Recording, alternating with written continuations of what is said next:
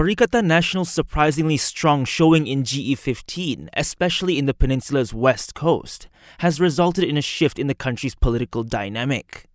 It's now seen traditional PH and BN safe seats like Negeri Sembilan and even Penang become potential battlegrounds in this weekend's 6 state elections.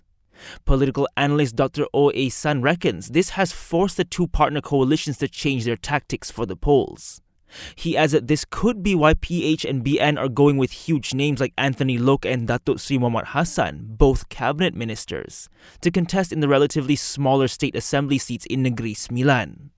You could never take things for granted. Therefore, you would have to put big names such as Tokmat, such as Anthony Locke and so on, because every seat does count. If by fielding these big names you could win one more seat, it's one more seat towards securing your state government. Even DAP is seen to be vulnerable in its stronghold of Penang. The decision to drop several long-serving big names from its list of candidates in the northern state has led to discontent among some sections of the party. Ahsan warns that this could leave a window of opportunity open for Perikatan Nasional to slip in and capitalize on the situation. If PAS and Bersatu were to win all the Malay seats and pick up, let's say, most, if not all, of the mixed seats due to the low turnouts of the non-Malay voters, for example, they could well clinch a simple majority in the state assembly. If that were to happen, it would be a huge blow not only to DAP but to PH as a whole.